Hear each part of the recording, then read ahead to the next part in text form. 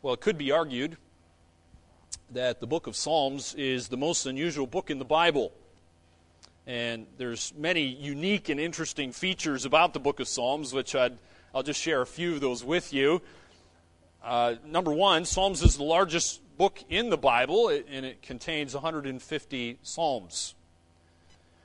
It has the most chapters anyway, but Psalms has the most chapters in the Bible. It has the largest chapter, which I hope you know is Psalm 119.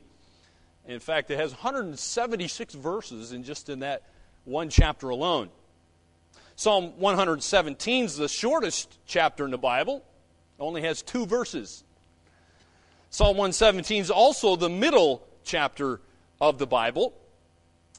Psalm 118 verse 8, some have considered, this doesn't make sense to me, so I'm just getting the statistics from various places, but Psalm 118, in fact, we read verse 8, some have considered that the absolute middle verse of the entire Bible. And if you're wondering what it says, it is better to take refuge in the Lord than to trust in man. Now, I'm not into Bible codes, but it is interesting nevertheless. Psalms was a long-term project. In fact, some have said up to about 1,000 years in the making. Psalms is the most quoted Old Testament book in the New Testament.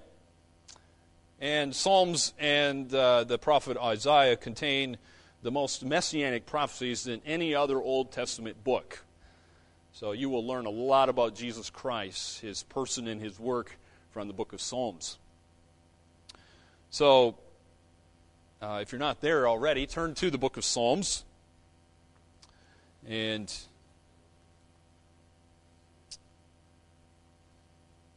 I have considered how to preach the book of Psalms. As you know, I like doing big picture messages. How do you do something with 150 chapters that's every chapter stands alone by itself? It is a unique book. I thought about trying to give you the theological message of the Psalter, but that's extremely difficult for at least 2 reasons. First, as I said, the book's composed of 150 individual compositions, and so it doesn't present itself with a systematically developing argument like other books of the Bible. The second reason is Psalms are prayers that are sung to God. It's rather than the Word of God being addressed to the people, this is the Hebrew songbook, if you will. It's their hymn book. And since the message of the book is really difficult to determine, I'm going to do something that's unusual for me, and I hope will be helpful to you. So what I want to do to start off with here is just kind of do a literary analysis, just kind of examine the structure of the Psalms, and then we'll end with, there'll be heaps of application at the end of this, looking at various Psalms. So as we think about the literary analysis of this, there's 3 main types of Psalms. The 3 most commonly occurring literary styles or genres are characterized really by the emotion that particular psalm is trying to express to us. The Psalms are very emotional. They're all over the place, really. They hit everything from highs and lows and everything in between. There's hymns of praise, lament, and thanksgiving. That's really kind of summarizes the main ones anyway. So you need to understand that when the Israelite was in a right relationship with God and his circumstances, he would sing hymns of praise to God. And when God seemed to be distant, and you might start to wonder if there is a God, or if God is personal and God cares about me, then the laments would come into play. That's when they would use these laments as prayers to God. So a lament is really an expression of a person or a group of people's sadness to God. Having said that, though, that when the lament was answered, the Israelite, whoever that might be, responded with a song of thanksgiving. So I want to begin our study with an analysis of these three major genres that are found in the Psalter. Okay, the first one is the hymn of praise. The hymn of praise, and we'll look at several examples, or at least one example, for each one of these psalms. So let's turn to Psalm 100. Is a really good example of a hymn of praise. Turn to Psalm 100.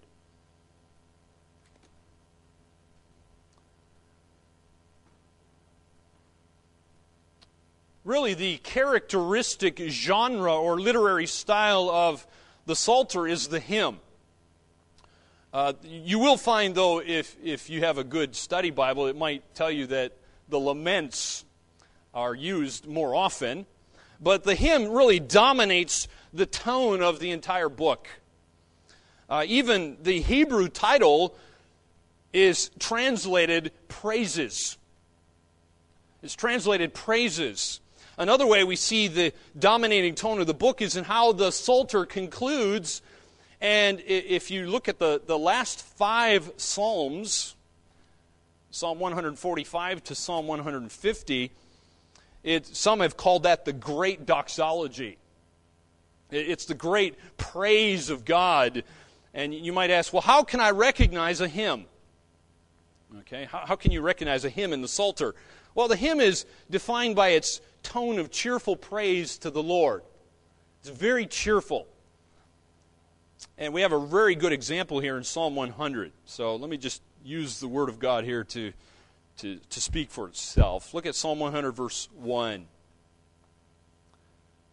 And in fact, there's a little title in my Bible here. It says, a psalm for giving thanks. Make a joyful noise to the Lord, all the earth. Serve the Lord with gladness. Come into His presence with singing. Know that the Lord, He is God. It is He who made us, and we are His. We are His people, and the sheep of His pasture. Now, let's just stop there for a moment, okay? You notice the tone, I hope. Lots of thanksgiving, lots of praise. And one of the things I want to show you is in a hymn, they're often giving reasons for praise. Now, these reasons are not historically specific here. They're general, they're vague, and so I personally like that because I can often use this as my own praise to God. It's not specific to, say, Israel. And so it's kind of general, it's vague. And by the way, the generality appears to be intentional here. You might ask why. Well, I think the generality of this praise allows for the psalm to speak to later generations. It speaks to us, doesn't it?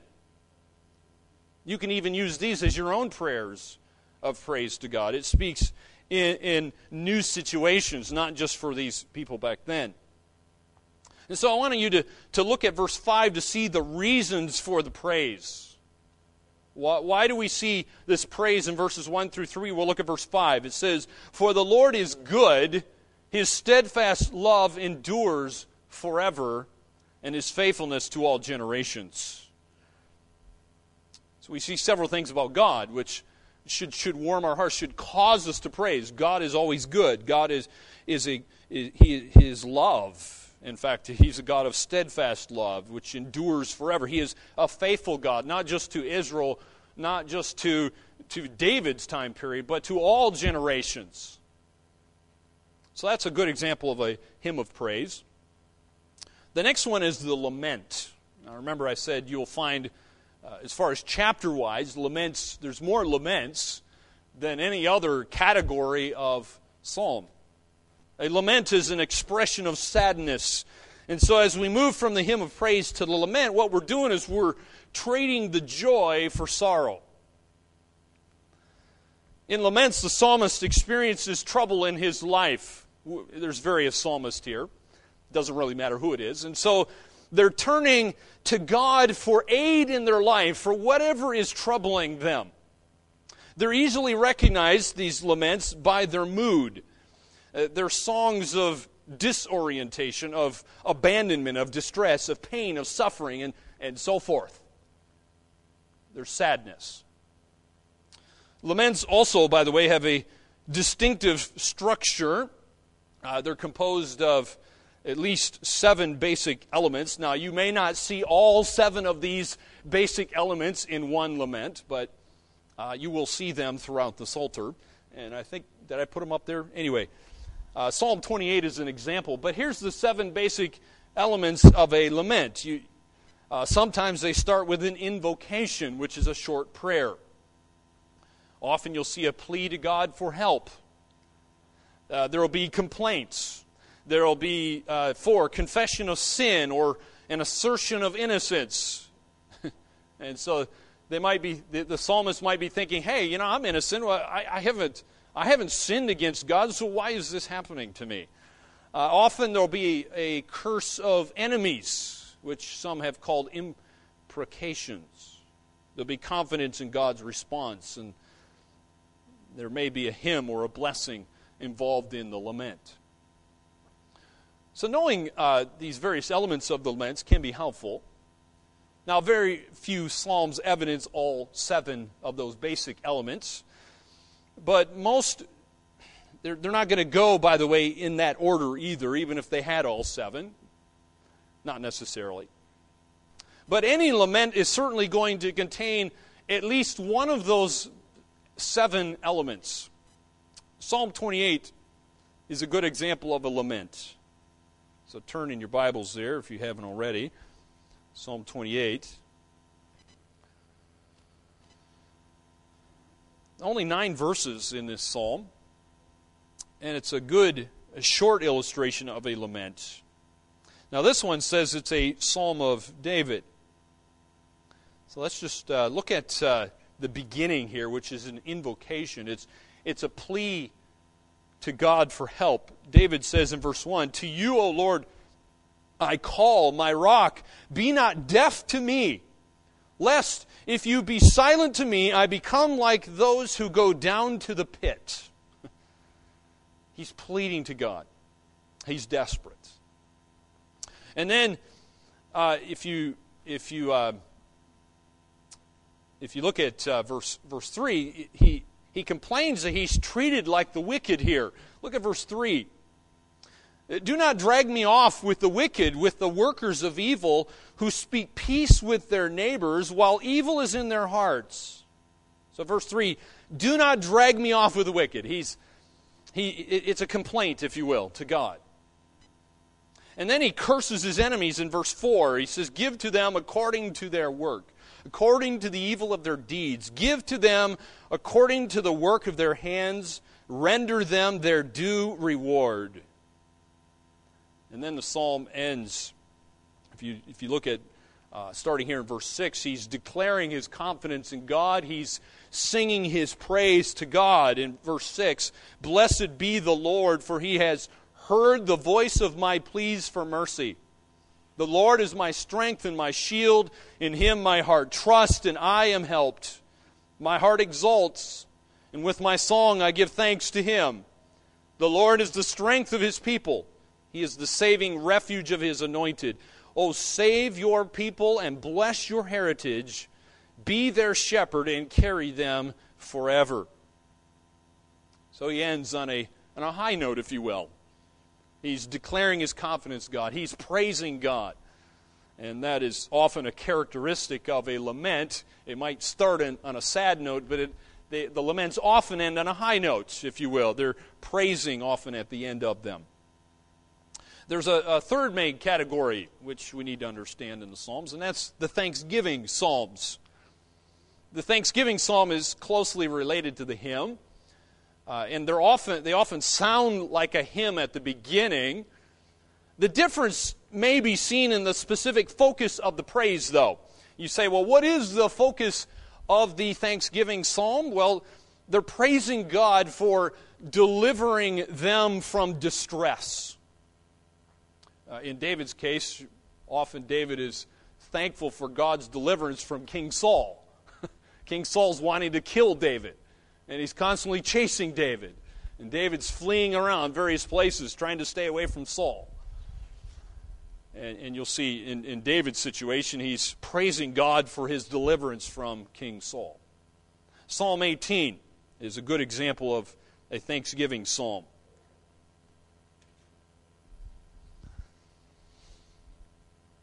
In fact, you'll notice if you have a Bible that has the titles are not inspired, by the way, but they are helpful.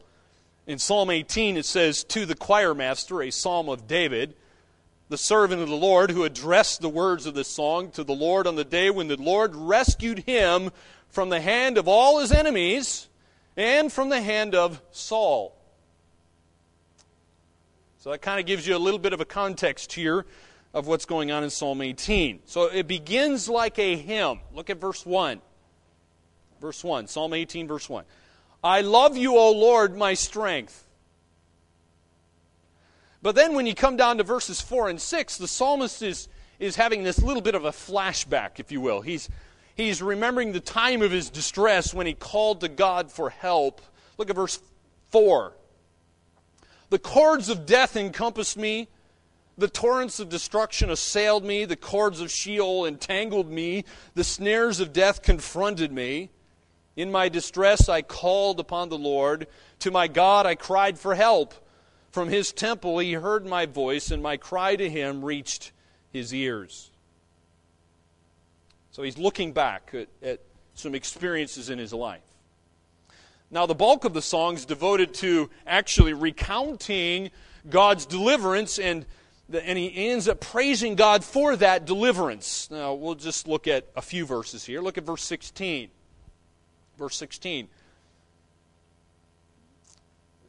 David says, "He sent from on high, he took me, he drew me out of many waters, he rescued me from my strong enemy and from those who hated me, for they were too mighty for me." And then as we move on, this thanksgiving psalm is a witness to the Lord's goodness. It's a witness to God's power.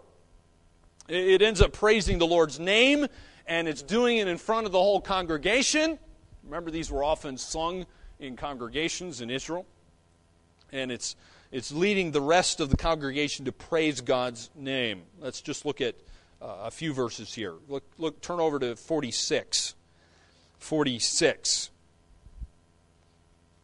Verse 46 says, "The Lord lives, and blessed be my rock, and exalted be the God of my salvation, the God who gave me vengeance and subdued peoples under me, who delivered me from my enemies. Yes, you exalted me above those who rose against me.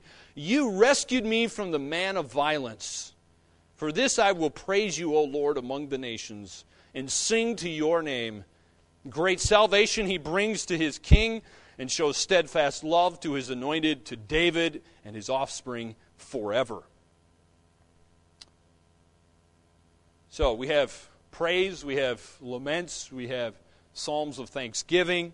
These are really the three major genres or literary styles of the Psalter, but there are some other genres, and I'll just quickly share these with you. Again, if you have a good study Bible, you'll probably see those there in your introduction, which you can look at later. A classic example of a psalm of confidence would be Psalm 23. "The Lord is my shepherd, I shall not want," and so forth. A good example. There's also psalms of remembrance, bringing to people's minds, and they're reminding them of God's goodness and his greatness in their life. Another example is the wisdom psalms. Psalm 1 is an example of a wisdom psalm. By the way, Psalm 1 is also the introduction. It's the gate into the Psalter. And then there's kingship psalms, which are pointing to Christ. Christ is the Messiah. Psalm 24, a classic example of a kingship psalm. So that's kind of a little introduction to the Psalter for you. What I want to do now is kind of shift our focus a bit to something different. I have a question I think that, I'm going to ask, and hopefully this will be helpful to you as we think about this. Here's the question. What does genuine spirituality look like? You ever wondered that? You ever said, well, that person's spiritual, or someone says, you're spiritual? Well, how do you know that? How do you know what spirituality looks like? How do we judge that? Well, that can be difficult to judge genuine spirituality. Part of the problem is we can't see the heart. Only God can see the heart. But in the book of Psalms here, we have much that we can consider and take to heart. So let's just think about this question. What does genuine spirituality look like? And let's use the Psalter to really answer that question. Number one, a truly spiritual person is characterized by the giving of praise for God.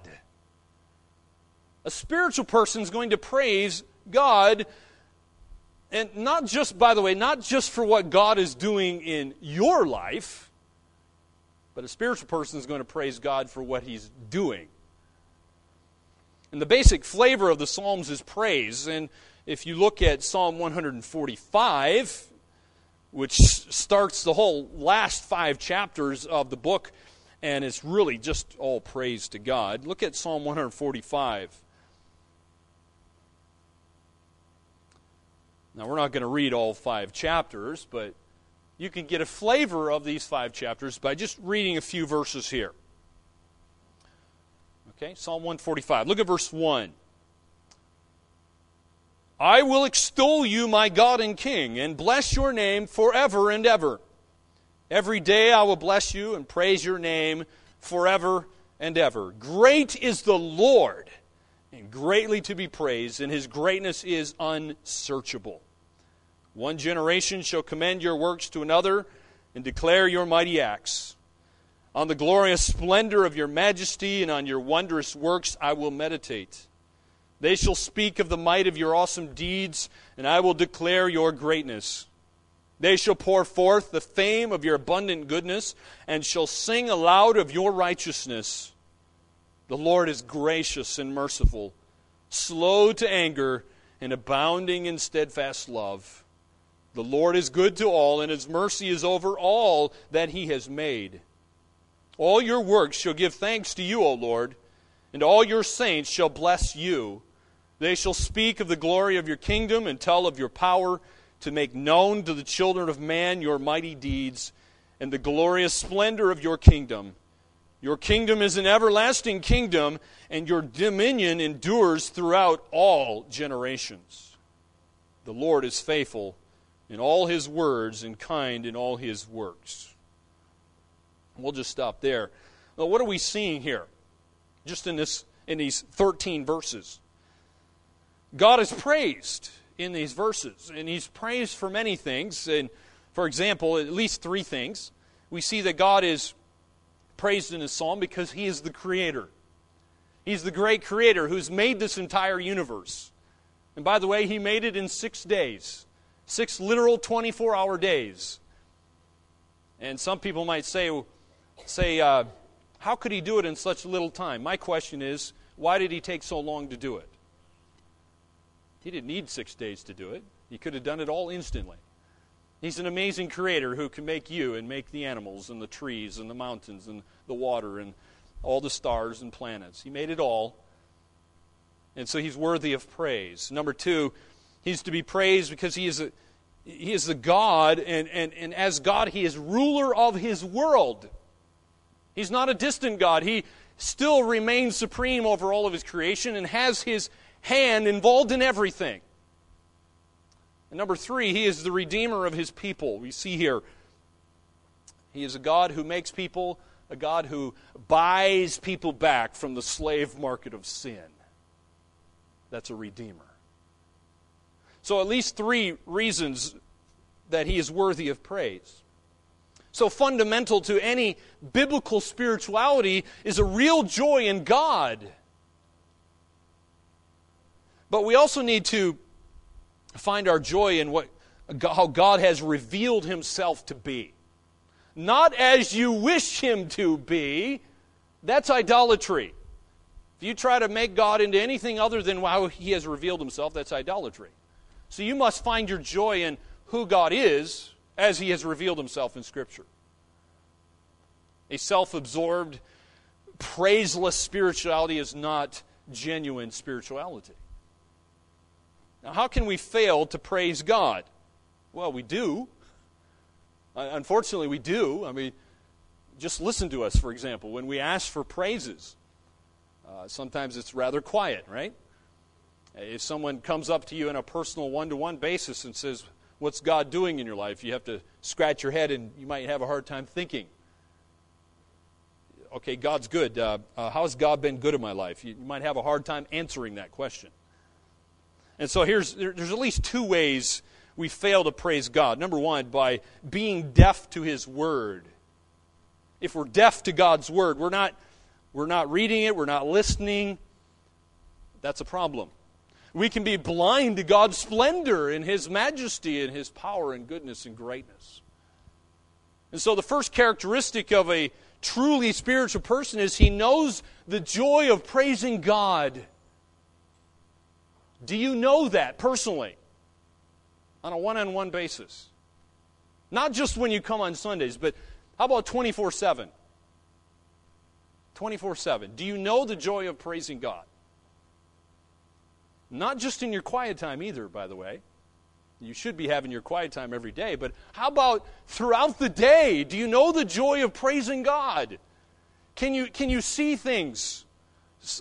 Praising God for, what someone does, or see a butterfly and you praise God, or you see a tulip coming out of the ground, you praise God, or anything like that is worthy of praise. So we see, first of all, a truly spiritual person is characterized by the giving of praise for God. Number two, a truly spiritual person is honest. Truly spiritual person's honest. He doesn't view the world through rose-colored glasses. You ever look through rose-colored glasses? It really changes your perspective and everything you see, right? We can tend to do that. This person is honest in their expressions of sadness. This person is transparent. It's okay to be transparent. All right? Too often we put on the fake mask, and we particularly when we come together with other believers, and we act like everything's okay, and we never have any problems, and the other person's thinking, man, I wish I could be like that, because I got heaps of problems. Wouldn't it be so much more helpful if we just be transparent and say, you know what, would you please pray for me? I'm struggling with fill in the blank. This week I sinned. I need God's grace. I need God's forgiveness. I need to be held accountable for this area in my life. And that's what the laments do. They're open. They're honest. And did you know there are more psalms of lament in the Psalter than any other kind of psalm? Whoever these psalmists are, they're open. They're honest. They're declaring before God. And by the way, imagine singing these in a worship service of your sadness. You're bearing your heart before God, and imagine congregations singing that. By the way, there's 62 laments in your Bible, and I want to look at a good example in Psalm chapter 10. Psalm chapter 10.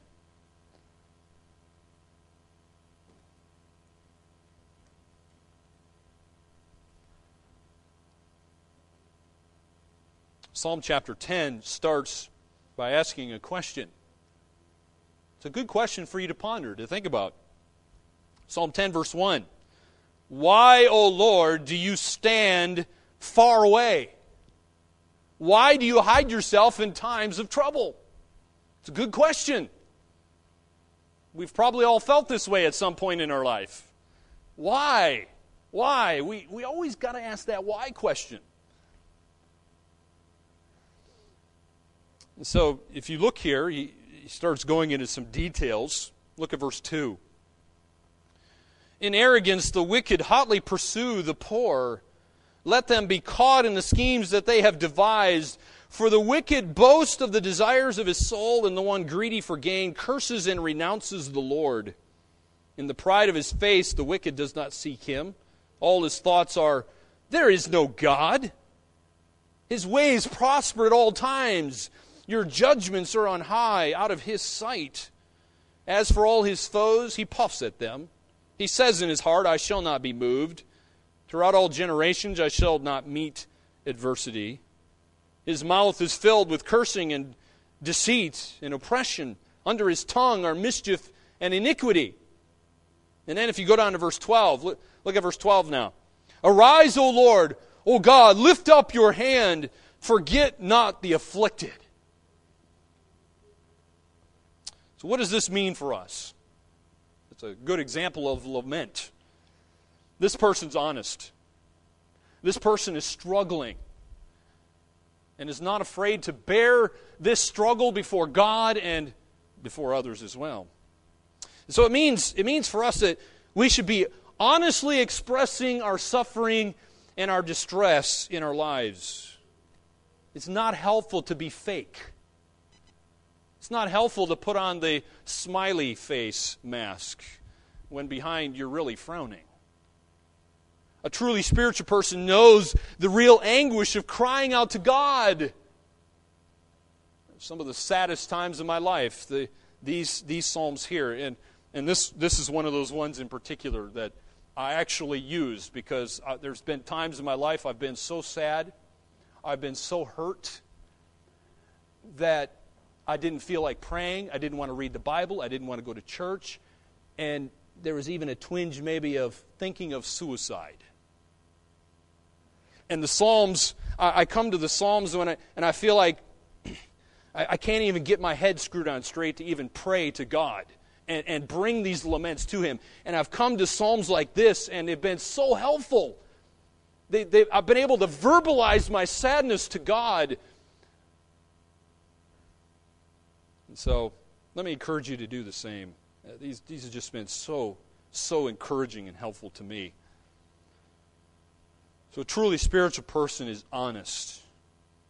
Number 3, a truly spiritual person remembers the past. Truly spiritual person remembers the past. We have a number of the Psalms that what they're doing is they're going back to the past, reflecting on Israel's history in this case. And therefore, to avoid feeling disconnected, I think it would be wise to know something about the history of Israel. It is very easy for us to think, man, I'm not a Jew or I'm not Hebrew. What does this have to do with me? It's very easy to feel that way. So look at Psalm 136. Psalm 136.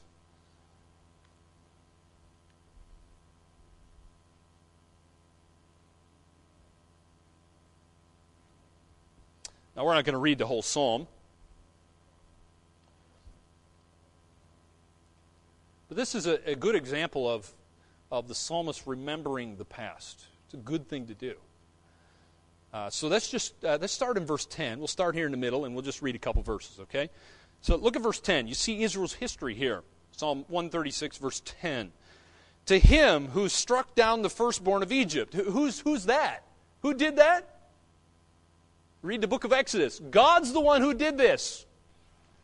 He's the one who struck down the firstborn of Egypt in that last plague. But it says, for his steadfast love endures forever. Verse 11, and brought Israel out from among them. For his steadfast love endures forever. With a strong hand and an outstretched arm. For his steadfast love endures forever. To him who divided the Red Sea in two. For his steadfast love endures forever. And made Israel pass through the midst of it, for his steadfast love endures forever. But overthrew Pharaoh and his host in the Red Sea, for his steadfast love endures forever. To him who led his people through the wilderness, for his steadfast love endures forever. Now, I'll just stop there. Hopefully you get the point. That's one little paragraph there. These people were remembering the past, God's goodness and greatness in their life. And that's what a truly spiritual person does. And by the way, that's what you and I need to do as well. We need to be people of memory. We need to be people of remembrance. We need to remember what God has done in the past, which is, by the way, why God tells us in one of our ordinances, the Lord's Supper, we continually come together to remember the work of Christ on our behalf. That's a continuing action that we're to do. And notice it says until He comes again. God's gracious in giving us even visual pictures to help us remember His work. So a truly spiritual person remembers the past. Number 4, a truly spiritual person heeds God's words. Are you heeding God's words? Well, look at Psalm 1. Psalm 1, the introduction, the gate into the Psalter is helpful because it exhorts us to heed God's words. The book of Psalms begins with the moral choice that's set before every human being. It's set before you. It's set before me. You have a moral choice to make. The choice, by the way, is between righteousness and wickedness. Which one are you going to choose?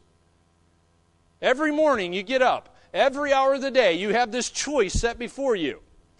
Some have put it this way. There's 2 choices on the shelf. Pleasing God or pleasing self. Which one are you going to do? Well, Psalm 1 describes the spiritual man here who is delighting in God's word. Look at Psalm 1, verse 1. Blessed is the man who walks not in the counsel of the wicked, nor stands in the way of sinners, nor sits in the seat of scoffers, but his delight is in the law of the Lord, and on his law he meditates day and night. It's a continuous thing here. And what's going to happen to this person is verse 3. He is like a tree planted by streams of water that yields its fruit in its season, and its leaf does not wither. In all that he does, he prospers. The wicked are not so, but are like chaff that the wind drives away. What happens to the wicked? Well, that's verse 5. Therefore the wicked will not stand in the judgment, nor sinners in the congregation of the righteous. But the Lord knows the way of the righteous, but the way of the wicked will perish. A truly spiritual person heeds God's words. Number 5, truly spiritual person is repentant. Truly spiritual person is repentant. Literally, that is a change of mind in regard to my sin. You have to see your sin differently. Someone who's unrepentant loves their sin. They don't really care what God thinks. They may not even see their sin the way God sees it. But someone who's repentant sees their sin as God sees it and then doesn't like their sin. In fact, they're going to hate their sin, they're going to forsake their sin, and they're going to please God with their life. And we can hear the psalmist's plea for change, particularly in the Psalms of Penitence, and there are several of those. By Psalm of Penitence, it's just kind of another word for repentance. But what does that have to do with us? What does that have to do with us? Well, just like the psalmist, when we become aware of our sin, we need to observe the psalmist's practice here of repentance or penitence. A good one that I really like is Psalm 32. Look at Psalm 32.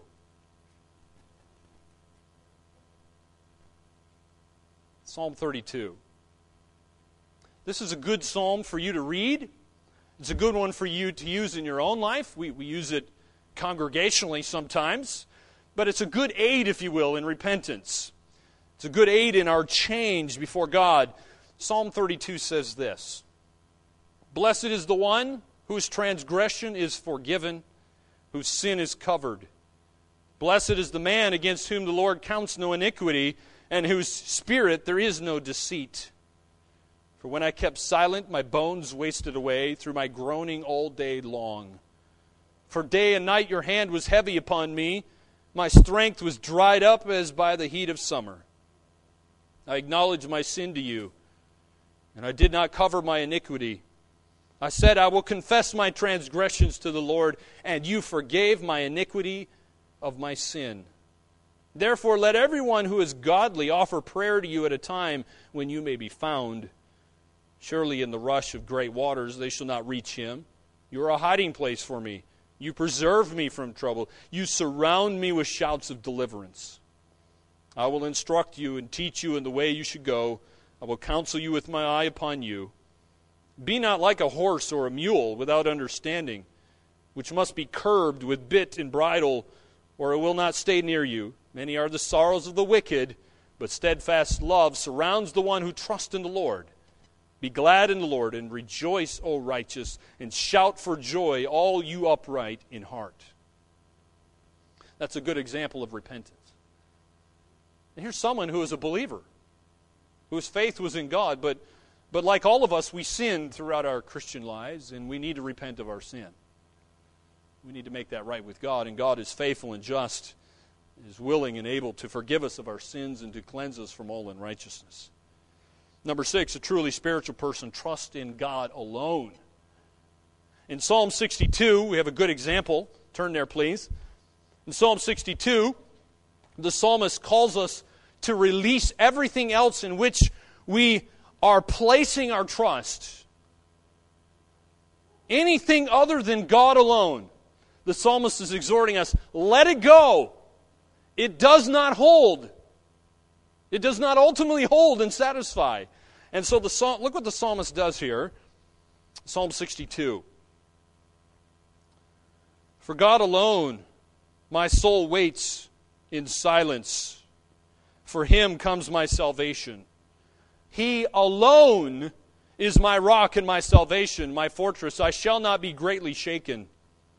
How long will all of you attack a man to batter him like a leaning wall, a tottering fence? They only plan to thrust him down from his high position. They take pleasure in falsehood. They bless with their mouths, but inwardly they curse. For God alone, O my soul, wait in silence, for my hope is from Him.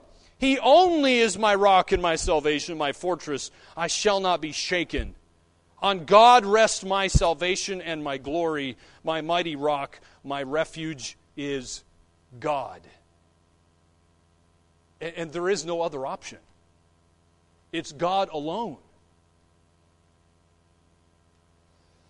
And some of you might be thinking, why God alone? Why put my trust in God alone? You ever asked that question? And here's the answer, my friend, because nothing else will hold you. Nothing else will hold you. Number 7. Truly spiritual persons deeply grateful to God. Deeply grateful to God. Psalms of thanksgiving comprise, there's 3 basic kinds of psalms, along with the hymns of praise and laments, and these psalms of thanksgiving comprise one of those main 3 types. There's about 19 of these psalms of thanksgiving. You might ask, well, what is the difference, again, between the praise and the thanksgiving psalm? And that's a good question. And the difference really is this. We praise God, and then we thank Him for His gifts. And so a good example of an individual psalm of thanks is chapter 34, Psalm 34.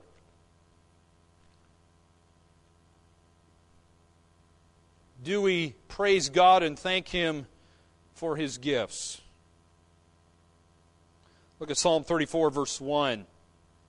I will bless the Lord at all times. His praise shall continually be in my mouth. My soul makes its boast in the Lord. Let the humble hear and be glad. Oh, magnify the Lord with me, and let us exalt His name together. I sought the Lord, and He answered me, and delivered me from all my fears. Let's just stop there, okay? It's a wonderful psalm. Please have a read of it this afternoon. But as you think about this, my friends, what about you? What about you? Have you thanked God for every gift that He's given to you? James says that God is a great God, a good God. He's the giver of all good gifts. So have you thanked God for those good gifts that He's given to you? Do you recognize them? Are your eyes open to what God is doing in your life and in other people's lives? Frankly, the reality is probably no. We're probably not able, because we are sinners, to do that in the right way. But will you promise to thank Him more than you do now? Let me just ask that. Will you thank God more than you've done in the past? Will you ask for God's grace to grow in this area? Because the truly spiritual person is one who's deeply grateful to God.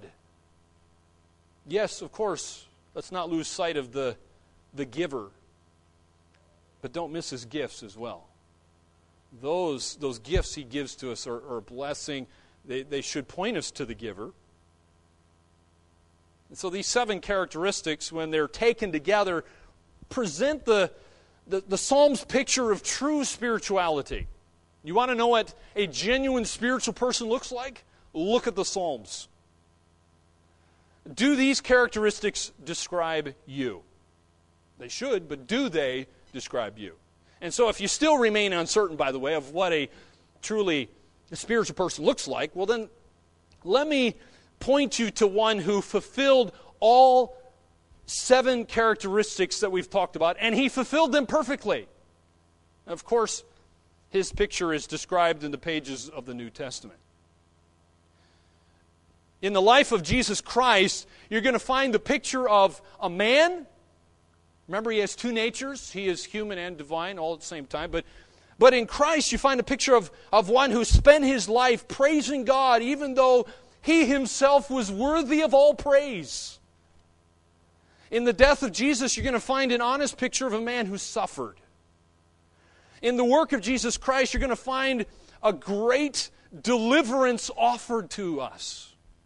In the righteousness of Jesus, you'll find a picture of the righteousness of God displayed before us. In the preaching of Jesus, you will hear a call to repent and believe. In the submission of Jesus, you will witness the one who trusted God perfectly. He was willing to do the will of his Father, even if it meant going to the cross.